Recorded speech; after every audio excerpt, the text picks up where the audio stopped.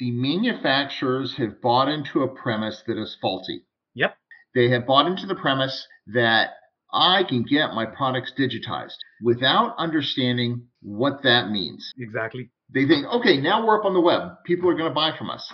And, I don't know about you, but, going into a Unilog site is like going into Grainger. Yeah. It's a nightmare.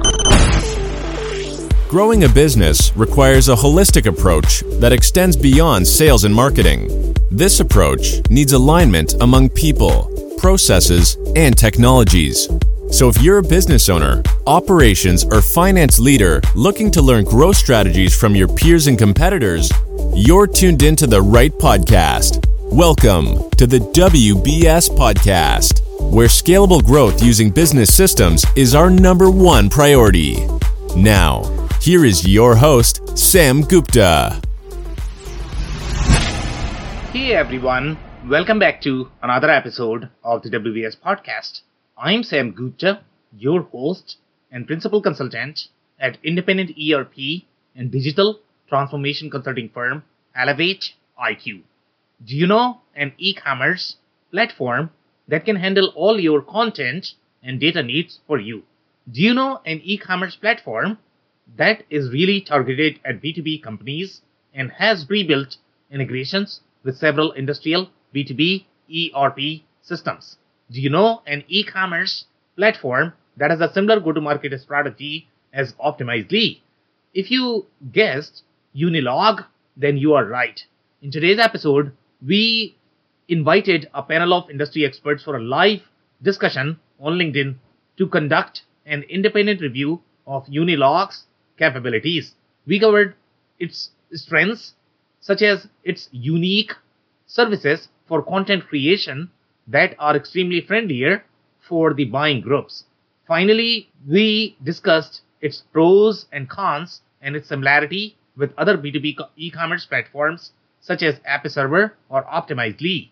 With that, let's get to the conversation. Hello everyone, welcome to today's show. And if you're joining for the first time, this is part of our e-commerce series for which we meet every Wednesday at 5:30 p.m. Eastern. We review one vendor or the solution related to e-commerce. For today, we are going to be reviewing a solution called Unilog. And it's a very unique solution, the way it has uni it's in its name, I guess. So we are going to have a lot of fun discussing that. Before we do that, we are going to start with everybody's intros.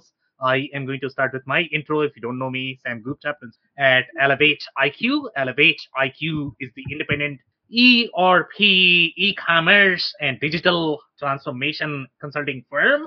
On that note, I am going to move to Robert for his intro. Hi, Robert Brown from Robert Brown E-Commerce Consultancy. I help small to medium-sized businesses move into the e-commerce space. Okay, amazing. Thank you so much for being here, Robert. And if you're in the audience and joining for the first time, make sure you guys post your questions and comments. We typically try to cover them during the show.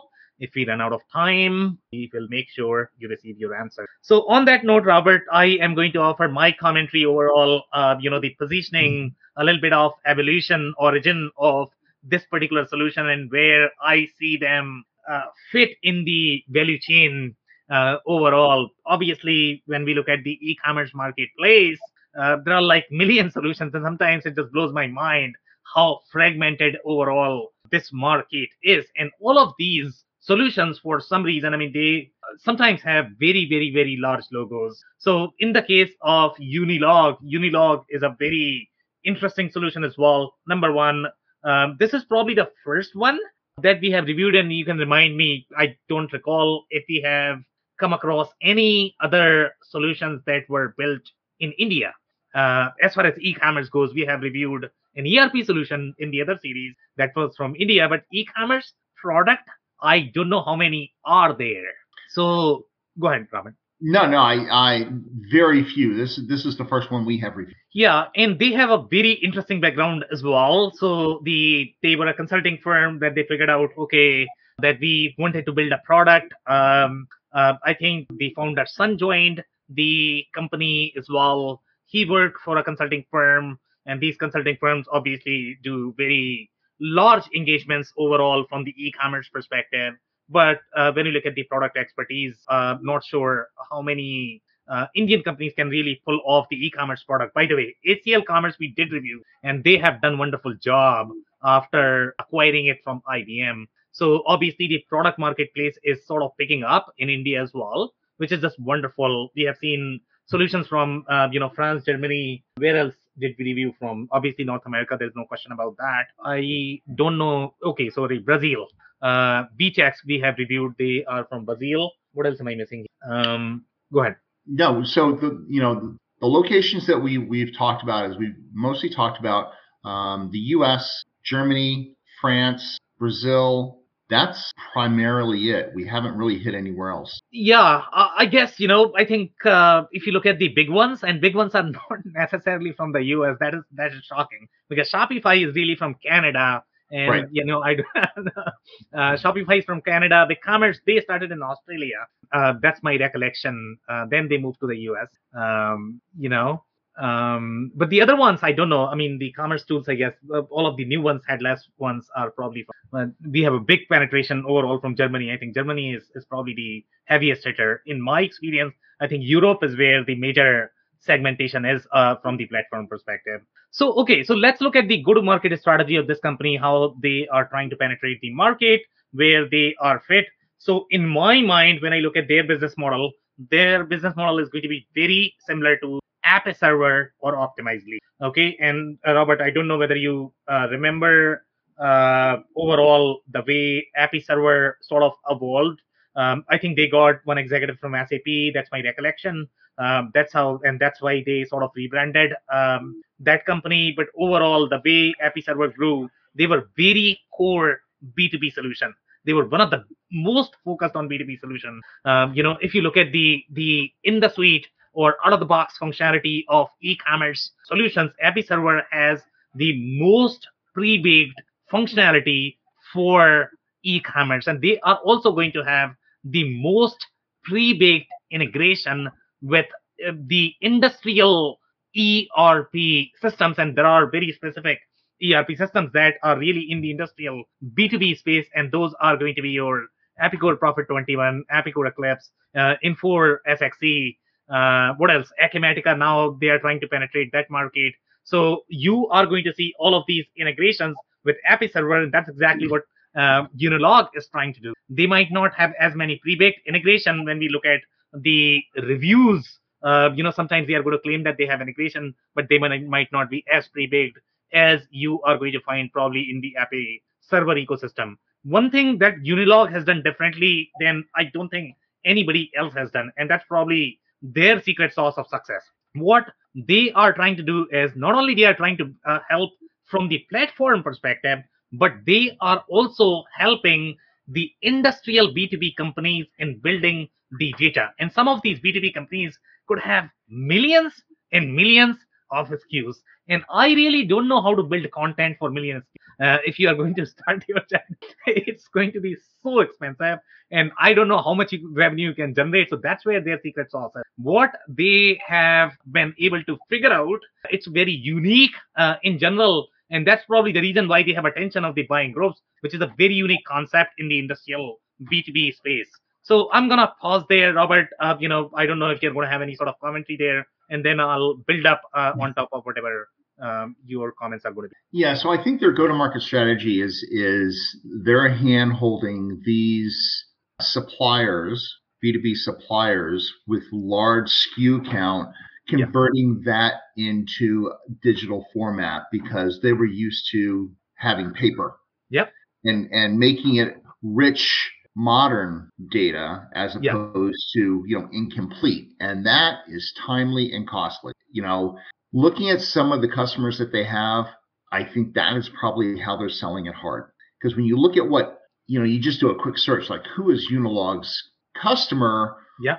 They've got it wrong. Now, I know that sites like Gartner are pay to play. So when you type in a keyword, they're going to, put up a search results page, then, whoever's going to bid on that. So the search results that you get are like Shopify and BigCommerce. Shopify and BigCommerce are not doing the same thing. They are not converting core data. That's the differentiator. Yeah. Yeah, I completely agree. I think, and I don't want to call out Gartner there. Obviously, they are running a large company, and sometimes, when they are looking at these competitors, they are looking at the deal flow, in terms of what customers are really evaluating.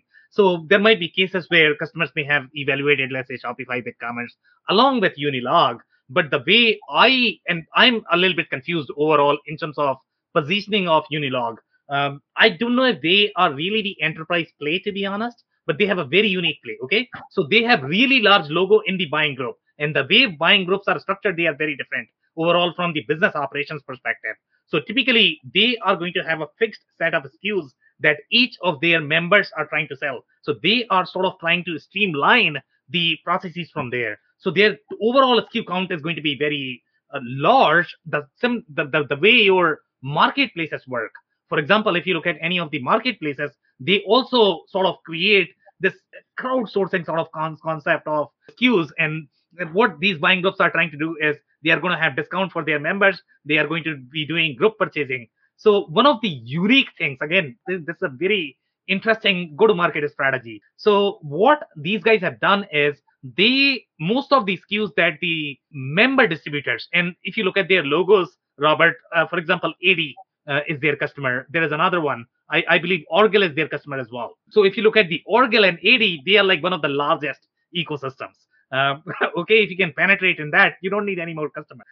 That's how big these ecosystems are. And a majority of them, what they are going to have their own trade shows. The way they work, the way their business models are, it's very similar. Every single member is trying to be a copycat of the other member. That's how their businesses work. And that's where Unilog is really successful. Now, here is my problem with this business, especially when we look at the e-commerce play. So what these guys have done, Unilog, when you look at their strategy, they have all of this collective SKU database that they are keeping in their database. Okay.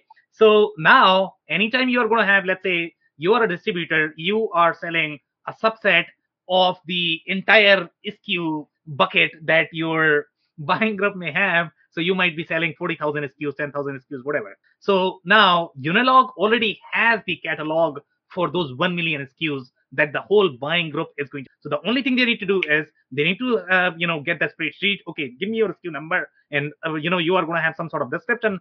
I already have the description. Okay, so they are simply going to split that. So from your calculation, Robert, if I remember correctly, in one of the sessions that you had mentioned, if you are building just one page for one product, it takes roughly 40 hours of effort in building the content and doing the pages, right? That's what you had mentioned. Now, let's do a little math here. So if you're looking at 1 million SKUs, 40 hours, how many hours are we talking about? And how many years of effort and how many people, Robert? Yeah, it's a lot. I mean, granted, so 40 hours of effort from the second you bring on a new product. So there's the research in the product to understand exactly who the buyers are, to understand what the keywords are that are going to allow it to be returned in the search results page, right?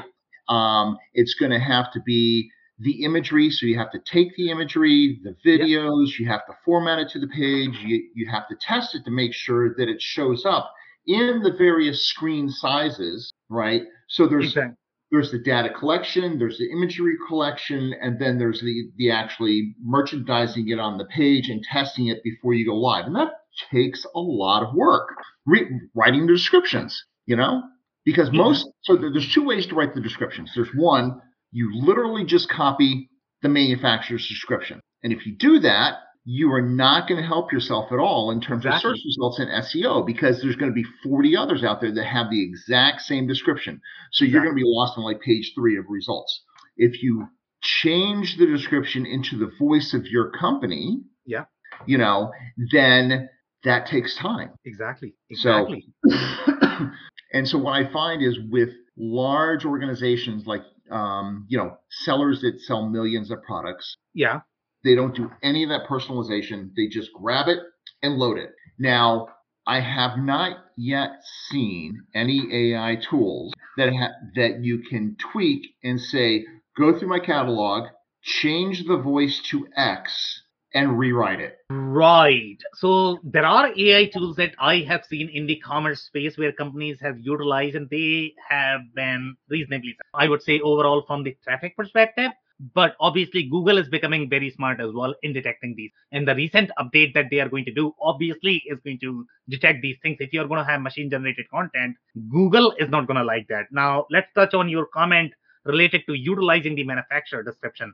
Obviously, based on the money that these guys are charging Unilog, they are not writing the content for each of you. Okay, Nope. obviously they are taking shortcuts. Okay, so what they have done again, since the SKUs are going to be standardized across the, so again they have created the database for that. So it's not going to be manufacturer's description; it's going to be Unilog's description of those products. But let's say if AD is trying to recommend that every single of their member distributors are going to be using analog. So what Unilog is going to do, so you have distributor number 1 who is using Unilog. Distributor number 2, Unilog. Their product descriptions are going to appear exactly the same. So you are not going to rank. So what's the point of e-commerce? So that's my problem with the business model. Even though they are able to get the large accounts, but they are defeating the whole purpose of e-commerce in my mind. But Robert, I don't know if you agree with me on that. No, I agree with you completely. So the manufacturers have bought into a premise that is faulty. Yep. They have bought into the premise that I can get my products digitized without understanding what that means. Exactly. They think, okay, now we're up on the web. People are going to buy from us. And, I don't know about you, but, going into a Unilog site is like going into Grainger. Yeah. It's a nightmare. It is. If I've got to order, God forbid, if I'm a small custom manufacturer and I need to go in and order 150 parts for a custom piece that I need to have, in 2 weeks for Citibank, it's going to take me quite a while to order all those custom pieces because I have to find them, make sure that they have them in stock. And if they don't have them in stock, I need to go find somebody else that does have them in stock so I can get them in so my production doesn't slow down. It's awful. Yeah, but to be fair, I guess with Unilog as well, if you look at the sites of most of the distributors, we have looked at the sites built by AppServer as well. I would not say that they were particularly attractive. This is what you get. I mean, you have to look like the distributor, I guess. If you're going to look like Shopify, I don't know who's going to take you seriously, I guess. See, and the study I don't have, and I don't have anybody that has actually talked about it. Many of these distributors got their start with brick and mortar. Yeah. So they developed a reputation based around like Graybar, right? So Graybar Electric, they have had local facilities around New Jersey for a very long time. I have visited many of them when I was doing, work for my homes. And, you pick up these products and so you know who they are. So if you need something, I'll just go to Graybar, right? Well, how many customers that don't know them from that brick and mortar experience that just, find them digitally? I don't know what that funnel looks like for them because I don't think they have marketing teams out there doing that. Yeah. Yeah. Interesting commentary. So if you don't have any other comments, let's do some slides and then we'll come back to the commentary again. So here, as we had pointed out, so Unilog Content Solutions is a global technology company specializing in e-commerce and product data management. So that's a unique layer there as well. I think their core has always been that deep product data management expertise. And one of the things the other thing that they have done differently as part of their platform is very much like ERP. And in the B2B space, in my opinion, your data structure and the data model has to be very ERP-like. Even if you are trying to integrate it, otherwise you are probably going to have challenges. And that's why I like Unilog's data model a lot, the way they have done. Even though your site may not look as pretty, but you are not going to have as many challenges from the integration perspective. And if you are doing back and forth integration, especially when you are going to have a million SKUs, your ERP needs to be integrated with e-commerce. Otherwise, you are probably going to have a lot of challenges. So their flagship product is CIMM2, a software platform designed to facilitate commerce and communication between businesses. As I mentioned, they are from India. I think this is the only e-commerce platform that is from India. And they, in 2016, I mean, they won a lot of awards. 50 fastest growing tech companies by the Silicon Review. So obviously they have done something right there. And obviously all of the e-commerce influencers, Robert, as you know, I think, Brian Beck is involved with this one. Gartner is, they have reviewed these guys as well, as you pointed out. So yeah, so everybody is on top of these guys for sure. So they are definitely part of the mainstream e-commerce platform. In 2001, Unilock's employee. Okay, so there was some problems with the .com bust. I think that is very similar story as your Intershop, right? I think Intershop, we had the same problem. They had a little dip, during .com. So I don't have anything here. This is the affiliated distributor is the buying group that I was trying to mention that they acquired. That is one, and I believe they have Orgill as well. And again, those two are one of the largest buying groups that anybody can have. They have really strong community. So that's a big win. And here they are saying Unilock began its partnership with independent hardlines distributor Orgill to make their e-commerce platform. And that was happening somewhere in 2016, if I remember, or 2017. So none of the recent headless vendors were there at that time. So I don't know how the market is going to change. But I still believe in the pre-baked integration. So I still feel Unilock and AppyServer, they both are going to have significant edge overall in the B2B market because of their pre-baked integration, in my mind. Some more, Robert, comment? Nope. No? Okay. So here we have the cost to deploy, and obviously this is the alarming comment that you were trying to mention, Robert. So I don't know if you want to cover this. Do you want to take over here? Sure. $250,000 to $450,000 implementation fee for this solution is astronomically crazy. It's, aside from the monthly subscription fee of $4,000 to $8,000 based on transaction volume and number of SKUs and number of users, it's like it is the most convoluted pricing structure that we typically see in businesses. It should be really straightforward. So unfortunately, there's this entire camp in B2B that hasn't embraced make it simple for the customer to figure out, to self-identify. And instead, they force you to go down this sales conversation of, can I afford you? Can I not? I think, when you look at $250,000 to $450,000 from implementation, I mean, that's more expensive than some of the middle market ERPs. Yeah, but I mean, in my experience, Robert, okay, so if you are going to have customers like Orgill and AD, and the way I like to compare them is, so I don't know how well you understand the concept of buying groups, to be honest, okay? So this is very similar to Toyota and Honda business model. So in this particular case, what they are trying to do is, let's say you go to Toyota and you tell them that you have an offering for your dealer. Now, imagine how many dealers you are going to have in your ecosystem. So you are not only providing it for Toyota, you are also providing it for their dealer network. So this is exactly what they are trying to do. So if they are charging, let's say, $250,000 to $80,000, that's peanuts based on the size of the company they are. But if they are charging that amount for their distributors, that's probably high. So I think there is a little distinction there in terms of what they might be doing. We don't have enough details to be able to find out who they are charging. Again, if you're going after these big boys, that's nothing. Yeah. It's we have a really hard time drawing a clear definition for some of our listeners as to where they fit in this landscape. Yeah. Dollar makes it really simple to self-identify. Exactly.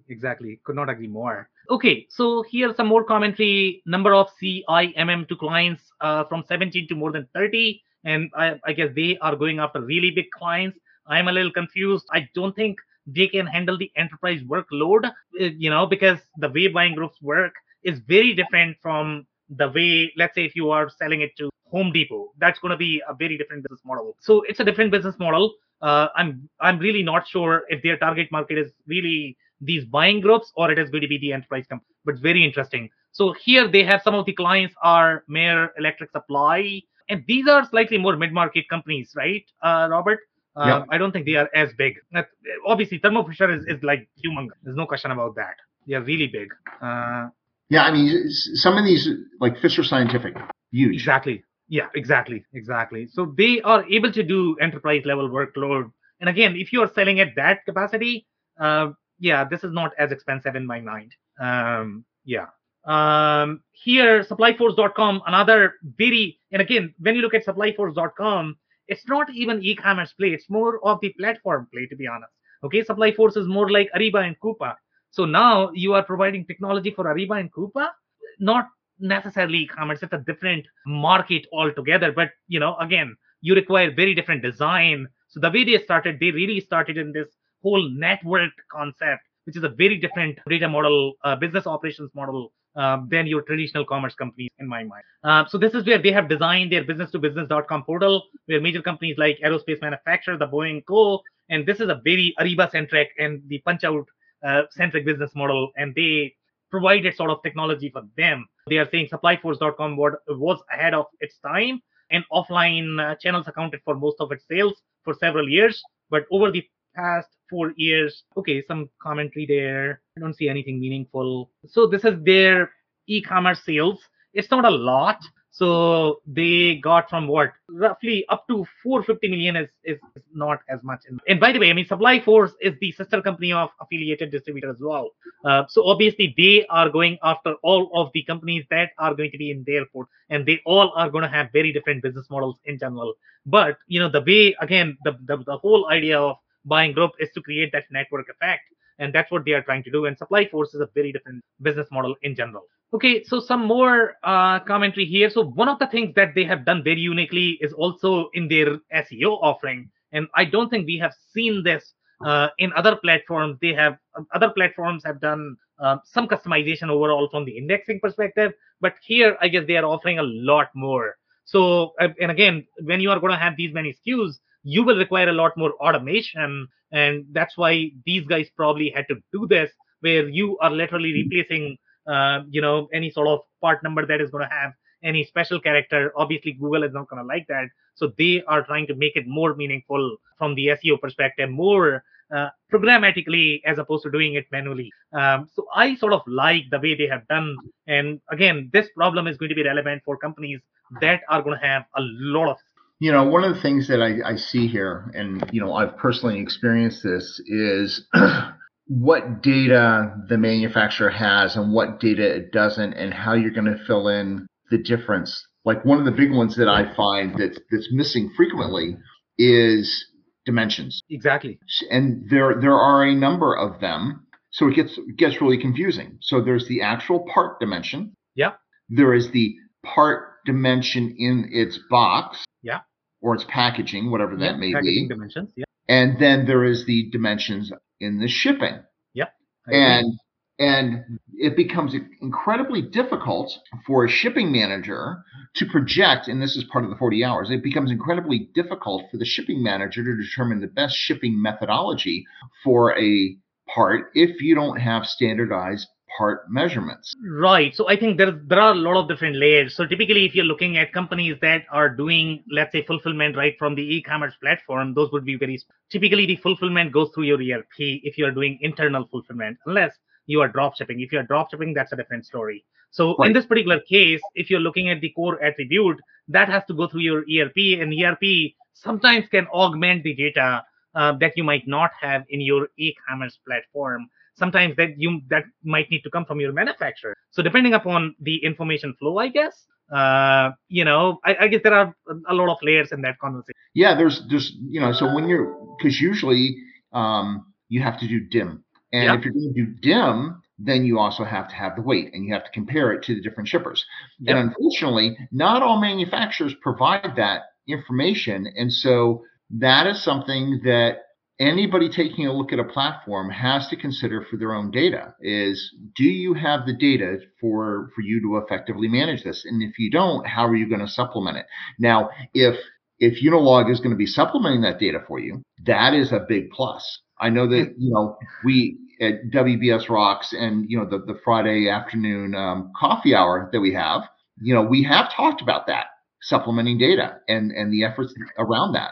Exactly. And by the way, Unilog is doing that, and that's a huge value add. Okay, so you are going to give them incomplete SKU, and they are going to complete. That's massive. Yep. And that's why they are winning these. Okay, so this is the database. Okay, so this is how your SKU is going to look. when you are probably going to get from your manufacturers, and this is how they are going to convert. Obviously, this is a very automated process, as you can see. The challenge that I personally have this is because it's not going to be personalized, and as Robert pointed out, that this is probably not going to be as SEO friendly in my mind. Again, they might do a little bit of customization, personalization, but that's going to be similar to AI based personalization, because obviously you have a little template there that they are following. So I really don't know how well you are going to score or rank on Google. So I like the concept overall in terms of the time that they are trying to save. It's great from the investment perspective, but from Google's perspective, I'm not really sure. Well, so this, like, there are some people that are going to take a look at this page design and go, oh man, look at all that data. It's gorgeous. It's great. Yeah, I know. And I look at it and go, oh my God, the UX designers are going to just have a cow because this is the giant wall of words that nobody can read. And what the typical person's going to want is they're going to want much larger images. They're going to want 360, degree view of it. They're going to want to be able to spin it. They're going to want a video of it. They, maybe want some user generated content so they can actually, maybe some ratings so that they can understand, okay, I see this part. This is the part that I need. Is this the right part for me? What does everybody else think that they've offered it? And this design, the layout of all the content just makes it really difficult to consume it. So I would be slightly careful there, to be honest. Okay, so if you look at the B2B industrial space, and this is where I think the buyer persona is going to be super critical as well. I completely agree with your UX perspective that probably your designer is not going to be happy with this. But if you look at most of the B2B platforms, they are probably going to appeal to, okay?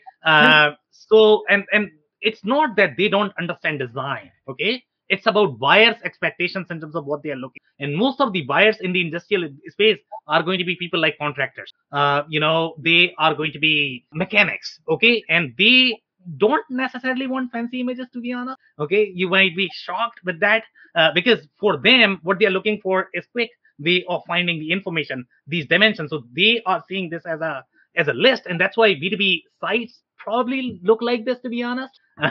Okay, obviously there's a better way of doing this, but the reason some of these B2B sites appear this way is because these buyers, they are very, I would say, different buyers because they have different expectations. If this were for more of the shopping brand, where let's say if you are targeting, female in 20s, obviously they will hate it.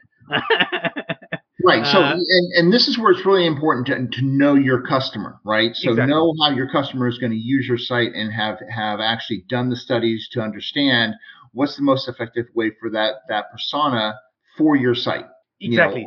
Are they going to hit the search bar first? Or are they going to use the architecture? Are they going to go down through the menu trees? What data are they looking at first? I know that some of the buyers may look for a secondary product. If the primary product they're looking for is out of stock, they're going to go look for a secondary product. So how easy is your referral? Like, buyers that bought this may want this, or here's an alternative if it's out of stock. Do you supply that? So that's just something. Yeah, great comment, Robert. So obviously, Robert, you are probably not going to be happy with UX here either. Obviously, there's a lot of things that are going on here. But at the same time, let's say if I am working as the product manager, and if I see 4 fields where I need to look at 16 fields or 60 fields on a screen, sometimes that could be very uncomfortable as well. This is just your typical power user screen, right?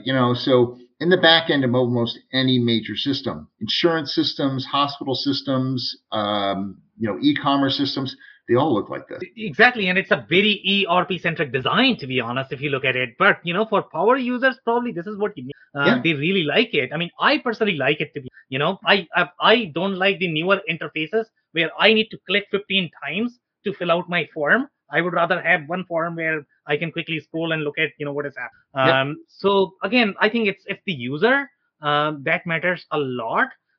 So I like the way they have organized the information, especially for the market segment that they are covering, because obviously these users are also jumping in between your ERP and e-commerce. And if the experience is going to be too off, then they won't appreciate. Either they are not going to appreciate ERP or they are not going to appreciate e-commerce. Yeah, I mean, if you look at this design, this literally looks like it came off a green screen, Unix, Yep. right? And it was just transferred to .NET and just boxes. And, the only difference is going to be is what goes where, so the power user can find what they need fast. Yeah, that's it. Exactly. But you know what? I mean, if you look at the details, the amount of details that they are able to capture for the B2B verticals, you probably need all of this. Okay. And I don't know if we have seen, they have things such as sales unit of measure. And again, that's a very ERP term, but you probably need that inside the e-commerce as well, depending upon how your workflows are set up. Then you have the competitor part number, which is very unique as well. They are able to do the linked items. Obviously, we have done some of the linked items, which is the cross-sell, upsell that is available in a lot of different platforms. But the way they are doing it more from the tree perspective on the left side, that could be extremely handy in navigating the tree for the product. And again, sorry, I am the slides. I kind of like the product structure, the way it is structured. Again, based on the kind of SKUs these guys are going to have, because they are going to have millions and millions of attributes for each of the product, and organizing that information in one screen is very hard in general. So I like the way it is built, and they have some very unique elements for the B2B industrial distributors that they are probably not going to find in any other platforms. Now, the other thing I really appreciate in this platform is going to be, and again, the whole UI and the design and the logo is probably from 80s. Okay, it's really bad. When you are buying an e-commerce platform, you would expect that they have figured out their own marketing before teaching you how to do the marketing. So obviously, these guys don't understand how the UX and the design works. But if you look at the core capabilities, okay, so what they are trying to do is, for any of the promotions, the banners are going to be super as well. And that's where I like this platform a lot. Okay, so when you are going to have the unique banner for a promo, and again, I don't think we have seen that functionality with any other platforms where you are actually aligning your marketing material with your promos. So here, your products are going to be aligned, your promotions are going to be aligned, your discounts and pages, and then you have the banners. Well, I like that a lot, especially for B2B. Yeah, we haven't seen this in another B2B outfit. In B2C, you see that more often. Xcart used to have something similar to that. Interesting. Okay, that I don't think we have reviewed Xcart, so I think that's on our list, I believe. Do you recall any other platform, Robert, Shopify, BigCommerce, by any chance? Have you seen? Not that I recall.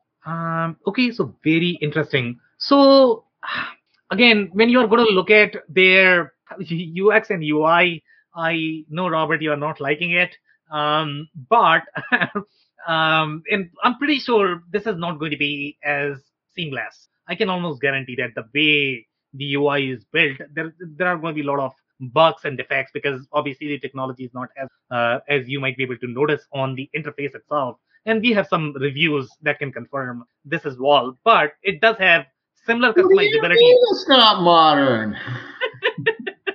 It's all relative. Super modern. Relative to the maturity of the place that it came from a digital standpoint. Right? Yeah.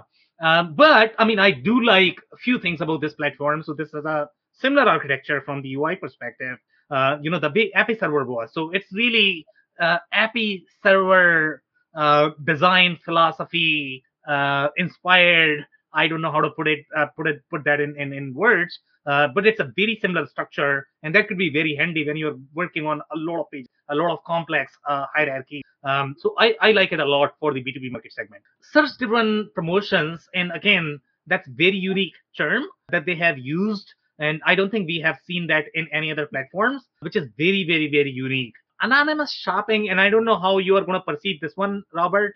I would guess this is very similar to what we have seen in the case of, let's say, Sitecore had the anonymous personalization, if I remember correctly, which is the one that we reviewed recently that was doing unified commerce, the one that was with private equity. So, I mean, there's a difference here between the B2C experience and the B2B experience. And so anonymous shopping in this case is choose whether you allow anonymous credit card shopping on your site. Well, by nature of using credit card, it can't be anonymous, right? Okay, so no. Okay, there is a difference from the e-commerce perspective, and I want to make sure that we are covering that. So the way these guys are trying to position this as when you are going to have a guest user, so you are right. Okay, from the nomenclature perspective, when you are getting a name or whatever from the credit card perspective, you can technically use that data, but you are probably not supposed to use because there is a compliance issue. Okay, so just because you have a guest and that is coming to your site and swiping a credit card as a guest, they are considered to be anonymous unless they provide the information, they create an account, then it is considered to be a logged in user. Then you can do whatever you want with their info, but you are not supposed to be using their credit card information. Right. And typically most like Authorize.net and most of the other merchant services groups do not want it going through your own server. And that's why they actually create the tunnel directly to them to protect it. And so in that case, it can be still, you kind of lose that anonymous piece, right? So if you're going to use a credit card, fine. The credit card does not go to the site, but if you're buying it, you still need to give them information so they can ship it to you. Right, but that is still considered anonymous. Sorry. So there's anonymous shopping. So we're talking about, so not using credit card, but I can actually go through your site anonymously and you won't know who I am. So there will be very little personalization unless you have a really sophisticated data capturing model. Right. I guess the anonymity, in my experience from the e-commerce perspective, that is more in terms of whether I am retaining your data for your next transaction. That's how anonymousness is referred typically in e-commerce transactions. So yes, you are giving all the shipping information. I get it, but I'm not going to store in my database just because you did not tell me that you want to create your account on my site. Right. Yeah. So in this particular case, I don't know whether this is more of the context of B2B versus B2C. So in this particular case, they are saying anonymous shopping, but this is a B2B platform. So most likely they are allowing some of the guest users to be able to shop as well, even though they might belong to an account. And it gets really heavy overall in those workflows. It's very, very complex. And because most of the B2B instances we've seen that are more sophisticated, where they have special pricing for select business customers. Yeah, you certainly can't offer that in an anonymous mode because you have to be able to identify yourself to get it. Exactly. Yeah, and that's why obviously that's sort of a hook for these companies to encourage you to log in, because they want you to log in so that they can identify who's buying, and obviously the price is going to be more. So you're absolutely right. Okay, so flexible payment options, and obviously when we look at their integrations, they are not as robust as some of the other platforms that we have in the market, but they do have offer payment by a purchase order, which is a very interesting way of paying, and I don't know how that is going to work from the workflow perspective, and not even sure if that is very unique to how buying groups might work. I have seen purchase order initiating the transaction, but I have never seen purchase order paying for the transaction. So that's very unique for me. And the two that are the one that is surprisingly missing from here is Stripe. Exactly. But I don't know how many B2B customers are going to be doing Stripe unless you have some details. Well, it's not B2C credit so much as it's just it is a very well-known entity, and a lot of people are starting to become very unhappy with PayPal and Venmo. Right. If you are a B2C business where you have a lot of consumers, then you are probably going to be using Stripe to process the credit cards. In the case of B2B, typically your payments are going to be done by checks, EFT. ACH, yep. Exactly. Because, these transactions are very huge, overall in terms of size. $50,000, 3% on credit card fee. Good luck with that. I don't know who's covering for that. So these are some of the integration. And again, they have integration with one of the top, industrial B2B systems. So they have Acumatica, they have, Champex, DDI System Inform ERP Distribution One, eBOS, Epicor Eagle, Epicor Eclipse, Epicor Preclude, Profit 21, one of the best, ERP system out there in the industry. SXC, Import Product, one of the best. JD Edwards, Enterprise One, obviously big focus on B2B industrial space. And then they have with the Microsoft AX and NAV as well, which is sort of decent in the industrial space. They are not as penetrated, but they have that integration as well. Then marketing integration, they have a lot. Then they have Channel Advisor, obviously very common. Then they are in the Salesforce ecosystem because they have MuleSoft connectivity, Rockwell Configurator. So a lot of penetration overall from the integration perspective. But when you look at their shipping, okay, the only thing they have is FedEx, UPS, USPS. So most likely you are probably going to require a shipping add-on there. But payment shipping, they are not as penetrated, I would say, in that. But the other integration, they have a lot. I think that the entire shipping piece, they're going to be relying on like the ERP, but that's not really an e-commerce piece of that. Like, no DHL, no like ShipStation. Exactly, and I guess that's a great point, because if the shipping is all going to be done in the B2B space, in your fulfillment channel, which is either going to be WMS or it is going to be TMS or it's going to be ERP. Typically, those systems are the ones who are going to be handling the fulfillment in most industrial product categories. If you have a brick and mortar store, then you are sort of collecting, but then those brick and mortar would not go through this platform, I guess, because they don't probably have the POS presence for this one. Okay, so some more, commentary related to their unique content writing. So we take basic manufacturer data, transform it into rich marketing-driven content that attracts customer and generated sales, or enhanced product content increases search rankings.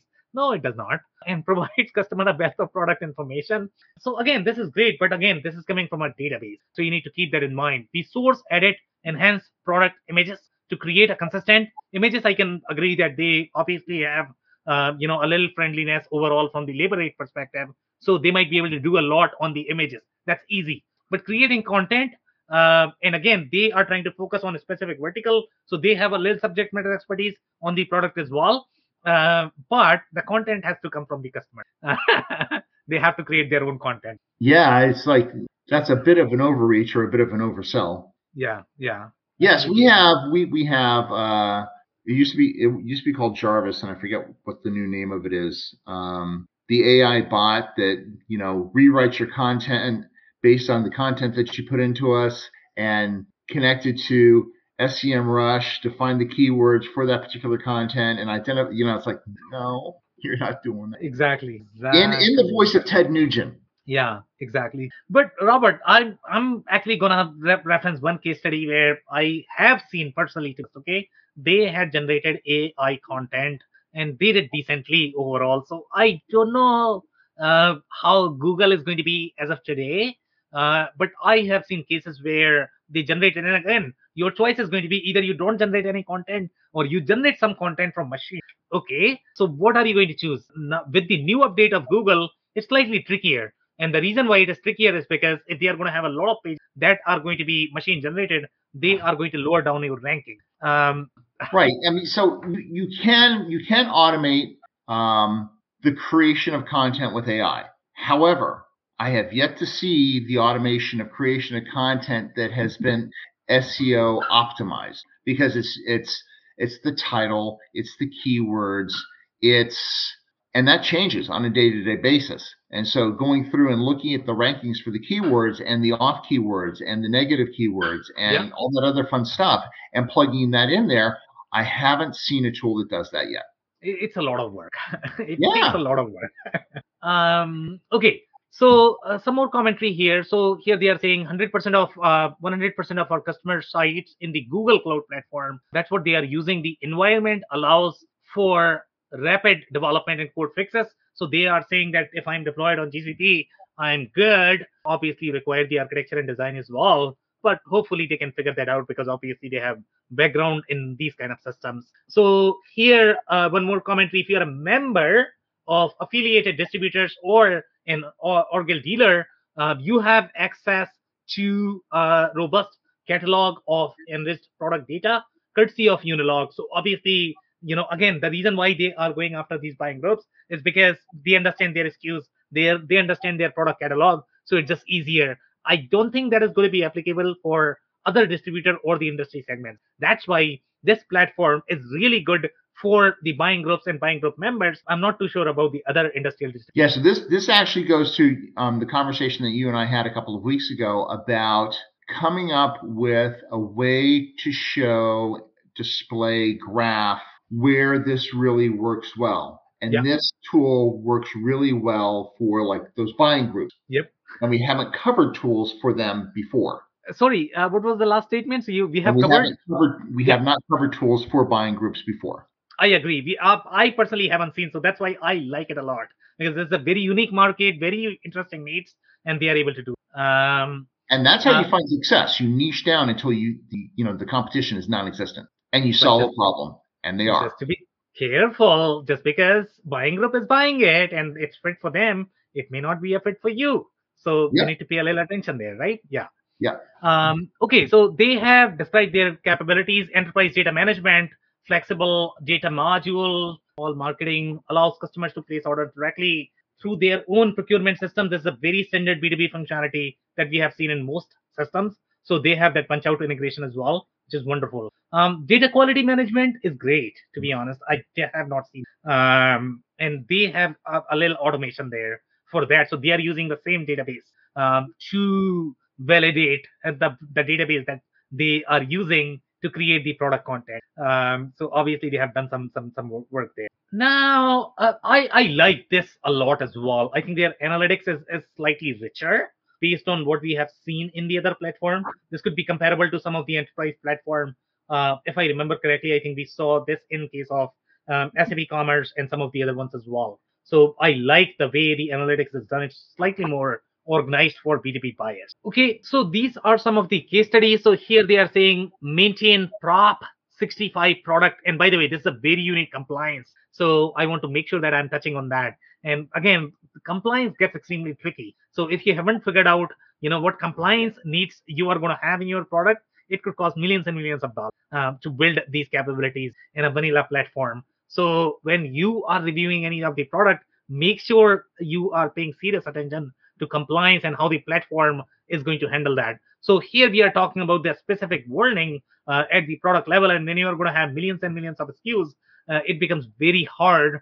And here I remember we had very unique requirements for this compliance. So up to date product content that meets current regulations. So obviously, if you can't sell any of the expired products, I guess, you have to show the warnings, and the warning is going to be, this is specific to a chemical industry. Chemicals. So obviously they must be doing really well in the chemical industry as well. Chemical distributors. Go ahead, Robert. No, so Prop 65 has gone through the entire e-commerce world. I mean, Amazon is notorious for having products blocked from being sold, and you look at it and go, how is this applied to Prop 65? Like a Bose speaker. And, you're scratching your head, but they realize that if they are not proactive, they're going to get nailed. Exactly. Yeah, it's better safe than sorry, I guess. So let's see if I can cover one more slide, maybe a review, and then we can open up for the commentary. So here the review is saying 2021, mid-market, 51,000 employees. The support has been sort of mixed reviews overall. Some people are happy about it because obviously it's not as expensive, but some people are complaining that it takes a hell lot of time to get any sort of responses. And some people have complained that, sometimes the result outcome could be catastrophic if they don't respond, because obviously you are getting penalized by Google if they don't fix something. So, those issues are there with e-commerce platforms as well. Yeah. So overall, they didn't like the block feature. The content they are not appreciating. I guess a lot of customers have reported that. What else do I have here? Yeah, I think I like the comment on the right. Recommendations to others considering Unilog. Make sure you get comprehensive demos during Go Live and write your own documentation for internal users. This will ensure a smoother transition and the ability to have a comprehensive feature list of the product. Could not agree more. And by the way, here you are talking about internal documentation. And when you are doing external documentation, are you going to rely on Unilog for that? Unfortunately, some do. All right, Robert. Any more commentary? No. This was an interesting one, Sam.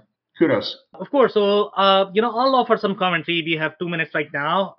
So overall, I guess my take on this is, I don't think you are going to find as a strong product if your expertise is not going to be content. Most B2B e-commerce companies, they really struggle with content. That's their biggest problem. The content, data. That's where the biggest pain point is. And that's why they cannot go to e-commerce. So for them, this is a huge value that, okay, they even if they are charging $200,000 in my mind, okay, you can never do this. So are you going to miss the bus for e-commerce? So that's why I do feel that they have a significant value add here, and they have a very unique market offering for e-commerce. And if you are part of the buying group, this is probably huge for you. Robert, any follow-up comments there? I think this has a very specific use case for the B2B company that has a significant number of parts that wants to try to get into e-commerce, and they just have incomplete data, which is very, very common. Yep. And they look at it as being just unwieldy to try to overcome that hump. So this could be a way in. There are other companies that do data as well. If you're going to look at this purely from an e-commerce play, I wouldn't consider them, because I think their technology and their usability is below par. So I think, what you're looking at here is, a very specific situation. They do have a B2C. It's called Bravo Business Media. And we haven't reviewed that one yet. Sorry. Okay. So they bought another company. That's what you are referring to. And that's their B2C. My understanding of that solution was they were more of the store sales, the counter sales. That's what Bravo Media, they were targeting more of these, tile store, furniture store. Well, that's B2C, right? So, so they do have a B2C arm. They may be using still the core data that they have, making the B2C simpler, but that's for a different conversation. Yeah, interesting insights. Anything else, Robert, before we close? Nope. Awesome, guys. So that's it for today. If you joined for the first time, this was part of our e-commerce series, for which we meet every Wednesday at 5:30 p.m. Eastern. So make sure you guys are going to be here next week. We are going to come back with another topic or the vendor. On that note, thanks everyone for tuning in. Good night, all. I cannot thank our guests enough for coming on the show, for sharing their knowledge and journey. I always pick up learnings from our guests, and hopefully you learned something new today. If you want to learn more about Robert Brown, head over to rgbecommerce.com. It's rgbecommerce.com. Links and more information will also be available in the show notes. If anything in this podcast resonated with you and your business, you might want to check other related episodes, including the interview with Noemi Kiss, who shares her insights into how the water industry works and how its sales cycle differs from other industries. Also, the interview with Megan Gamble, who shares her insights into building the systems for packaging industry. Also, don't forget to subscribe and spread the word among folks with similar backgrounds. If you have any questions or comments about the show, please review and rate us on your favorite podcasting platform or DM me on any social channels. I'll try my best to respond personally and make sure you get help. Thank you, and I hope to catch you on the next episode of the WBS Podcast. Thank you for listening to another episode of the WBS Podcast. Be sure to subscribe on your favorite podcasting platform so you never miss an episode. For more information on growth strategies for SMBs using ERP and digital transformation, check out our community at WBS.rocks. We'll see you next time.